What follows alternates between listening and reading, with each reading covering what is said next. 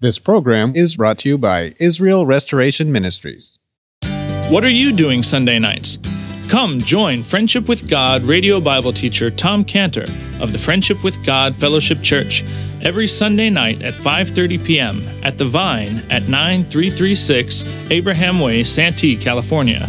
Watch and listen live around the world to Tom Cantor Sunday evening on YouTube.com by searching for Friendship with God Fellowship or by going to our homepage at friendshipwithgod.org. That's friendshipwithgod.org. Welcome to Friendship with God with our Bible teacher, Tom Cantor. Today's message and previous messages can be listened to or downloaded for free at friendshipwithgod.org. That's friendshipwithgod.org. You can also obtain free resources from Tom Cantor and view our online bookstore at friendshipwithgod.org or call us at 800-247-3051. That's 800-247-3051. Tom Cantor also has a daily devotional verse that comes out each day by email and on Facebook. To receive this small daily devotional verse that Tom Cantor puts out, you can sign up at friendshipwithgod.org. That's friendshipwithgod.org. Or find Tom Cantor on Facebook by searching for Tom Cantor and Friendship with God. Now, here's our Bible teacher, Tom Cantor. It says in verse 6 of our chapter, verse 6, "For him to be my servant to raise up the tribes of Israel." Verse 1 again, called from the womb with a calling reflected in his name. Jesus is going to save the Jewish people, his people, from their sins. Life work, be God's servant, bring Jacob back, gather Israel back to him. And every time he heard his name, Jesus, he heard his name, Jesus, it reminded him, Jesus, oh yes, that's my name. My name is Jesus because I am to save my own Jewish people from their sins. He would think, should call his name Jesus, for he shall save his people from their sins. My life work is to save my Jewish people from their sins. It's a great understatement to say that the Lord Jesus was discouraged over this. It's an understatement to say that the Lord Jesus was discouraged over not being able to fulfill his calling, his life work of saving his Jewish people from their sins. And as the Lord Jesus looked back on his life of all that he did, and he's looking back on it and trying to save the Jewish people from their sins, all he saw was failure. I have failed. And he gives these heart-wrenching cries out in verse 4, heart-wrenching words. Then I said, I have labored in vain. I've spent my strength for naught and in vain. It says twice in that statement, the Lord Jesus uses the word vain. He looked at all of his work to save the Jewish people from their sins. And are the Jewish people now saying don't call us Jesus, Jewish people, call us Jesus people, because we're all about Jesus, Jesus, Jesus. Is that what's happened? Not at all. He knew that. He saw that. Same today, same as it was then. He looks back and he said, vanity, emptiness. I've just wasted my time. Verse 4, I have labored in vain. I've wasted my time. I've wasted my work in trying to save the Jewish people from their sins. He was so discouraged. He looked at his strength that he used to try. He used all of his strength up to try to save the Jewish people from their sins. And he says in verse 4, I spent my strength for nothing. In other words, he said, I've spent my strength for emptiness, zero. I have nothing to show for trying to save all the Jewish people from their sins. You ever felt like that? Maybe not trying to save the Jewish people from their sins, but you ever felt so discouraged? So discouraged like that? You ever felt like all of your efforts and strength has yielded nothing? He did. That's how he felt. That's one of the ways in which he was tempted in all points like as we are, yet without sin. That's how we should come to him. We have a high priest who's been touched with the feeling of discouragement, extreme discouragement, because he knew, verse 6, his purpose in life. The Lord formed me from the womb to be a servant to bring Jacob again to him. He knew that he failed to bring Jacob back to God, and the feeling of failure was crushing. was crushing with him. He had the same failure that Isaiah expressed. Isaiah expressed the same failure in the 53rd chapter, Isaiah 53, verse 1. Isaiah 53, 1 is really a statement of failure. Who has believed our report? There's no one who believes this account of the suffering servants of the Lord Jesus for man's sins. That's what he's saying. He said, nobody believes this. I've got it also clear here. I've told it to them, but they don't believe it. And so Isaiah starts around, and he starts off the 53rd, Isaiah 53 with the word, who? Who already?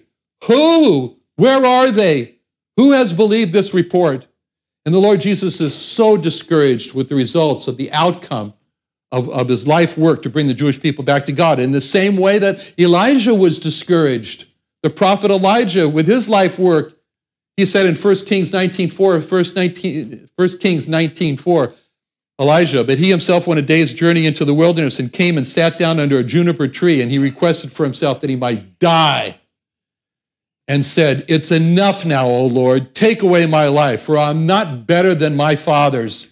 And he said, I've been very jealous for the Lord. Verse 10, 1 Kings 19:10. He said, I've been very jealous for the Lord God of hosts, for the children of Israel have forsaken thy covenant, thrown down thine altars, slain thy prophets with the sword, and I, even I, only am left. And they seek my life to take it away. So here we see Elijah. He started off his life's work also with the determination to bring Israel, the Jewish people, back to God. He knew that his fathers had tried and failed, and now he's come to a point where he says, I'm not better than my fathers. In other words, I got the same score, 0. He failed. Elijah was 100% dedicated to throw himself into his life work of gathering Israel back to God. But he reached this point in his life when he looked at the results of his work, his life work, and he saw nothing. And his whole life was spent on regathering Israel, and he was a failure. And he could have said the same words of the Lord Jesus in Isaiah 49:4, verse 4, Isaiah 49:4, I have labored in vain. I have spent my strength for naught and in vain. All my life work has yielded nothing. I have spent all my strength for nothing. I have emptiness to show for all my life work. And Elijah was so discouraged, he wanted to die. And he said, Lord, just let me die. I can't stand this discouragement, the crushing, depressing feeling. I just want to leave the world. I'll run away back to the world. I failed. I don't want to be here anymore. I'm a discouraged failure. And that's how the Lord Jesus felt when he said these words of verse 4. Verse 4, I wasted all my time and my strength for nothing. I felt like that. I felt like that before. My life work is also to restore Israel to God. My life work is to see an Israel restoration. But I felt just discouraged in verse 4. Just as discouraged. And the most discouraging thing that happens to me? When somebody comes up to me and says, how many people were saved from your mailing? How many people were saved from your mailing? How many people were saved from your work? What were the results of your work? We're, as Ken said, about 4.4 million is our goal.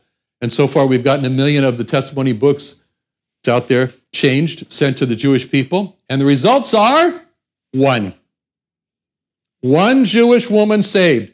She was in her 90s. Glad she got saved before she died, or else we wouldn't have one. All the work of writing and publishing and stuffing envelopes and mailing 1 million books, and 1 person is saved. And we have not even confirmed her salvation because I don't want to find out, because we might lose the one that we only got. And anyone who's worked in Jewish work outreach has felt the discouragement of verse 4.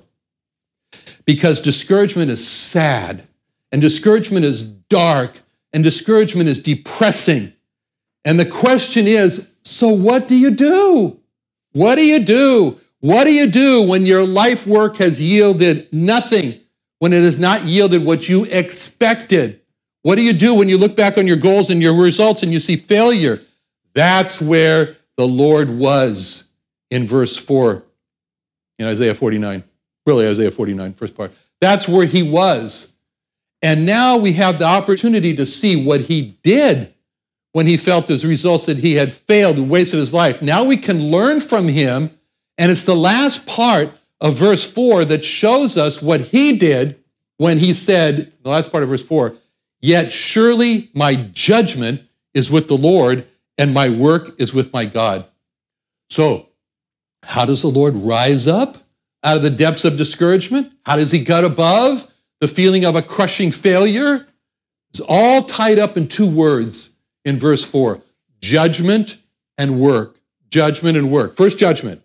In the first part of that part in verse 4, the Lord said, first part of verse 4, he says, I've labored in vain, I've spent my strength for naught and in vain. There's one word that the Lord uses as saying here, judgment. He's looking back over his life work to rescue the Jewish people from their sins, and he is judging his work. He is judging his work as a failure. That's what he's doing. The Lord said was that in the first part of verse 4, he says, nothing, nothing, nothing. He said, that's a self-judgment. That's a self-judgment. His own judgment of his own work was failure. That leads to discouragement. What the Lord was doing there is judging himself over the results of his work to save the Jewish people. And he could say, my judgment for my results is a failure. But when you and I get discouraged over lack of results from our work, we're in essence saying, my judgment from my results is with me. That's what he was saying in the first part. My judgment, 0, from my work is with me. I made it.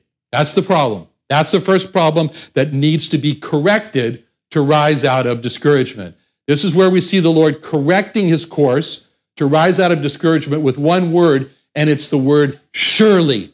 Surely. Full stop now. Surely. He's saying, no more. Enough. Stop. Surely. This is the same as when the Lord Jesus was in the Garden of Gethsemane. He's overwhelmed with the desire to have that cup removed from me. And don't make me drink that cup. I don't want to drink that cup. And he comes to the place where he says one word, which was the full stop, enough, when he says in Luke 22:42, saying, Father, if there be willing, remove this cup from me. Nevertheless, full stop, enough. Not my will, but thine be done. That's the word. Nevertheless, he says, that's enough of those feelings. No more. That's it. And in the same way, in verse 4, the word surely is like nevertheless. Surely. Here he's confronting his own self-judgment of his own life work, and he's saying, halt. That's enough of my own judgments, of my own personal failure. The Lord halts his own personal discouragement with the statement, surely my judgment is with the Lord. My judgment's not with me. My judgment is with the Lord. With those work, the Lord Jesus is saying, the judgment of my life work is not with me. I'm going to stop all this self-evaluation. I'm going to stop all this self-judgment of the results of my life work. And I'm going to leave my judgment with the Lord. My judgment of success or failure is with the Lord, not with me. So that's the first key to rising out of the depths of discouragement from a self-evaluation and a self-judgment. It's simply to be faithful to the Lord, work faithfully, leave the evaluation for your work up to God. That's what he was doing. That's the way to rise out of the discouragement, is to say the words of verse 4. Surely my judgment is with the Lord. Now the second word, which the Lord Jesus spoke to rise out of the discouragement, was work. Work. My work with my God.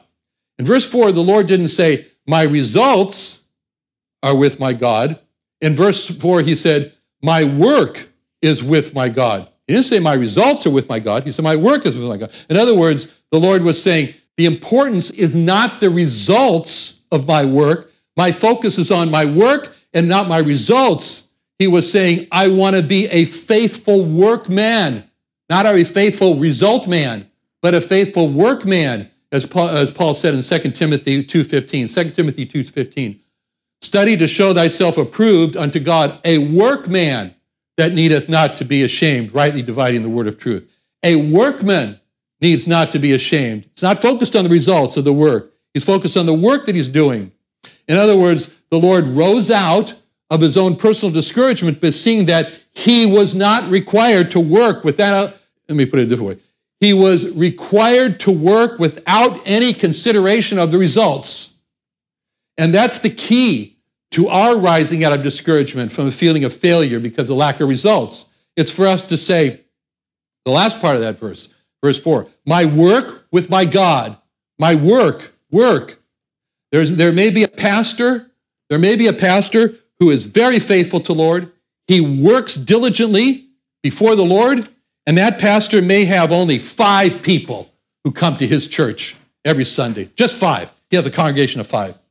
And that faithful pastor, I'm not talking about myself, but you're more than 5 people. But I did go to a convention of pastors one time, and I sat down to have lunch, and there was a pastor there, and I said, hi, were you a pastor?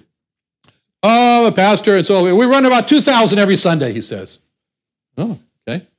So if that faithful pastor goes to a convention and he meets another pastor who tells him, oh, I run about 2,000 every Sunday, and that faithful pastor of 5 would become discouraged and say, he has 2,000 come to his church every Sunday, and I work very hard, and I only have 5. I've labored in vain. I've spent my strength for naught and in vain. He would be saying those words. Verse 4, the key to that faithful pastor of 5 to rise out of the discouragement is for him to say, the end of verse 4, my work is with my God. My results are not my results are with my God, but my work is with my God. If God is pleased with my work, then that's all that counts. Even if there are just 5 people in the congregation. If God is happy with my work, then I'm happy.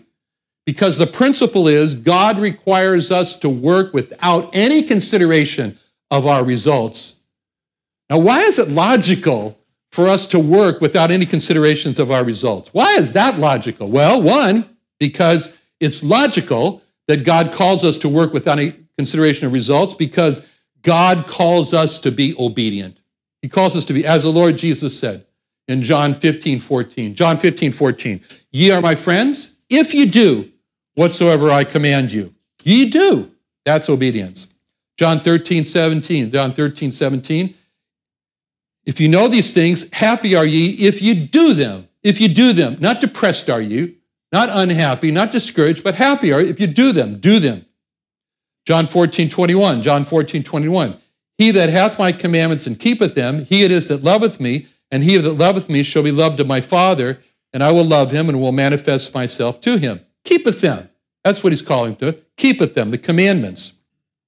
And last, in the parable of the wise and foolish man that built their house, in Matthew 7:24, therefore whosoever heareth these sayings of mine and doeth them, the work, I will liken him unto a wise man which built his house upon a rock. That's all the Lord requires of us. Obedience. Now results. Work without consideration of results. So it's logical. Second reason, it's logical that God calls us to work without any consideration of results because the results take a long time to come. Some of the results take a long time to come. The best results are not seen for a long time. Just like when you plant seeds, recently, anybody know what an arrow garden is? Oh, have I got something to sell you? An arrow garden is really interesting. It's aquaculture, they call it. When you grow things in water instead of soil. Anyway, you know what I'm talking about. Anyway, so I got an arrow garden. And it comes with little seed pods, no soil, and you put them in there, and LED lights that practically blind you. And so you put the seed pods in there, and it's supposed to make you a lot of parsley and a lot of tomatoes, and everything's supposed to just flow all over the place from this thing. And so I planted this thing, and every day I go out there and I look at them, and there's no sprouts. No sprouts. I want to see the results right away. It's so discouraging for me every day to go look and see no sprouts. Things not working. Waste of money. Because the best results take a long time to come. They take a long time. That pastor of the 5, he may never see in his lifetime the great things that will be done by those 5 persons because the best results take the long time to come. The great results from the work of the Lord came after the Lord died, was buried, and resurrected. Why? The best results take a long time to come, Acts 2:41. Then they that gladly received his word were baptized, and the same day were added unto them about 3,000 souls. After he left, the best results take a long time to come. He never saw the 3,000 converted when he was here on earth and baptized in one day. The best results take a long time to come. The third reason why it is logical that God calls us to work without any consideration of results is because any man's work is never more than just a part of the whole. We work for the Lord Jesus Christ, and that means that our work is just one part overall work. The results come from the whole of all the parts that come together. We just have one part, as it says in 1 Corinthians 3:6. 1 Corinthians 3:6, I have planted, one part. Apollos watered, another part. God gave the increase. Paul and Apollos each had a part in the conversion of the Corinthian believers. Paul's part, plant the word of God in their hearts. Apollos' part, water the word of God in their hearts. Eventually, God causes the word of God to sprout and result in conversions. Paul could not claim credit for those conversions, he only planted. Apollos could not claim credit for those conversions, he only watered, because God brought all the parts of planting and watering together to result in the conversion of the Corinthian believers. I've never heard a testimony of a Jewish person that did not happen because several parts played together. In my case, there was my housekeeper in Los Angeles who wrote me a letter when I was in college in Ohio and wrote in that letter, God is love. And I put those words up on my lamp in college. There was my Uncle Pete at a Seder who, just to irritate my aunt, blurted out, Christians believe Christ was the Passover lamb. That stuck. That was a part. There was my wife who lived a life before me of dedication to the Lord and prayed for me. That was a part. There was a couple from Landmark Baptist Church in Cincinnati who came to my apartment to give me the gospel. That was a part. There was Eve Rule, the first Jewish believer that I met, who told me her testimony. That was a part. And finally, there was Pastor Ray Hahn, who led me to the Lord in the sinner's prayer. That was a part. Not one of those 6 persons was responsible for me believing into the Lord Jesus Christ. None of them, because they each had a part that all came together as a whole to result in my conversion. These are the 3 reasons why it is logical for any man to be required by God to work without any consideration of the results. Because 1, all a person has to do and be required to do is to be obedient. And he never called us to be his converters, just to be his witnesses. 2, the best results take a long time to come. And 3, a person's work is never more than just a part of the whole. It's God who makes all the parts come together. Pastor Jim used to say to me, sow, keep on sowing. God will make it grow without your knowing. Good words. So we've seen in the life work of the Lord Jesus and how he was formed in the womb to bring the Jewish people back to God. We've seen how from the results, how he judged himself to be a total failure in his life work of Israel restoration. We've seen how this sense of failure greatly discouraged him to the point of saying that he has wasted his life, he's wasted his time, he shouldn't have come. And we've seen how he turned to 2 truths to pull himself out of this depressing discouragement. First, he said that his evaluation and the judgment of his work was not with him, but was with God. That led him to resist passing judgment on himself for the results. And second, he said that the importance was that he work without a consideration of the results. May God help us to walk in his footsteps, to not resent the abrasions in our life, but to work as a faithful servant of the Lord, committing both our work and our results to the Lord. Let's pray. Father, thank you so much for our Lord and how human he was and how he suffered discouragement and yet rose out of it. Pray that you would help us to be like him in Jesus' name. Amen. Another wonderful day studying the Bible with our Bible teacher Tom Cantor here on Friendship with God. Don't forget that today's message and previous messages can be listened to and downloaded for free at friendshipwithgod.org. That's friendshipwithgod.org. You can also go online to find free resources from Tom Cantor and our online bookstore at friendshipwithgod.org. You can also find Tom Cantor on Facebook, and you can also go to friendshipwithgod.org to sign up for his daily devotional. Tom Cantor is also the founder of Israel Restoration Ministries. You can visit that website at israelrestoration.org. You can write to Tom Cantor at P.O. Box 711330, Santee, California 92071. That's P.O. Box 711330, Santee, California 92071. Or email Tom Cantor at tomcantor@friendshipwithgod.org. That's tomcantor@friendshipwithgod.org. For more information about Tom Cantor and Friendship with God and Israel Restoration Ministries, call us at 800-247-3051. That's 800-247-3051. What are you doing Sunday nights?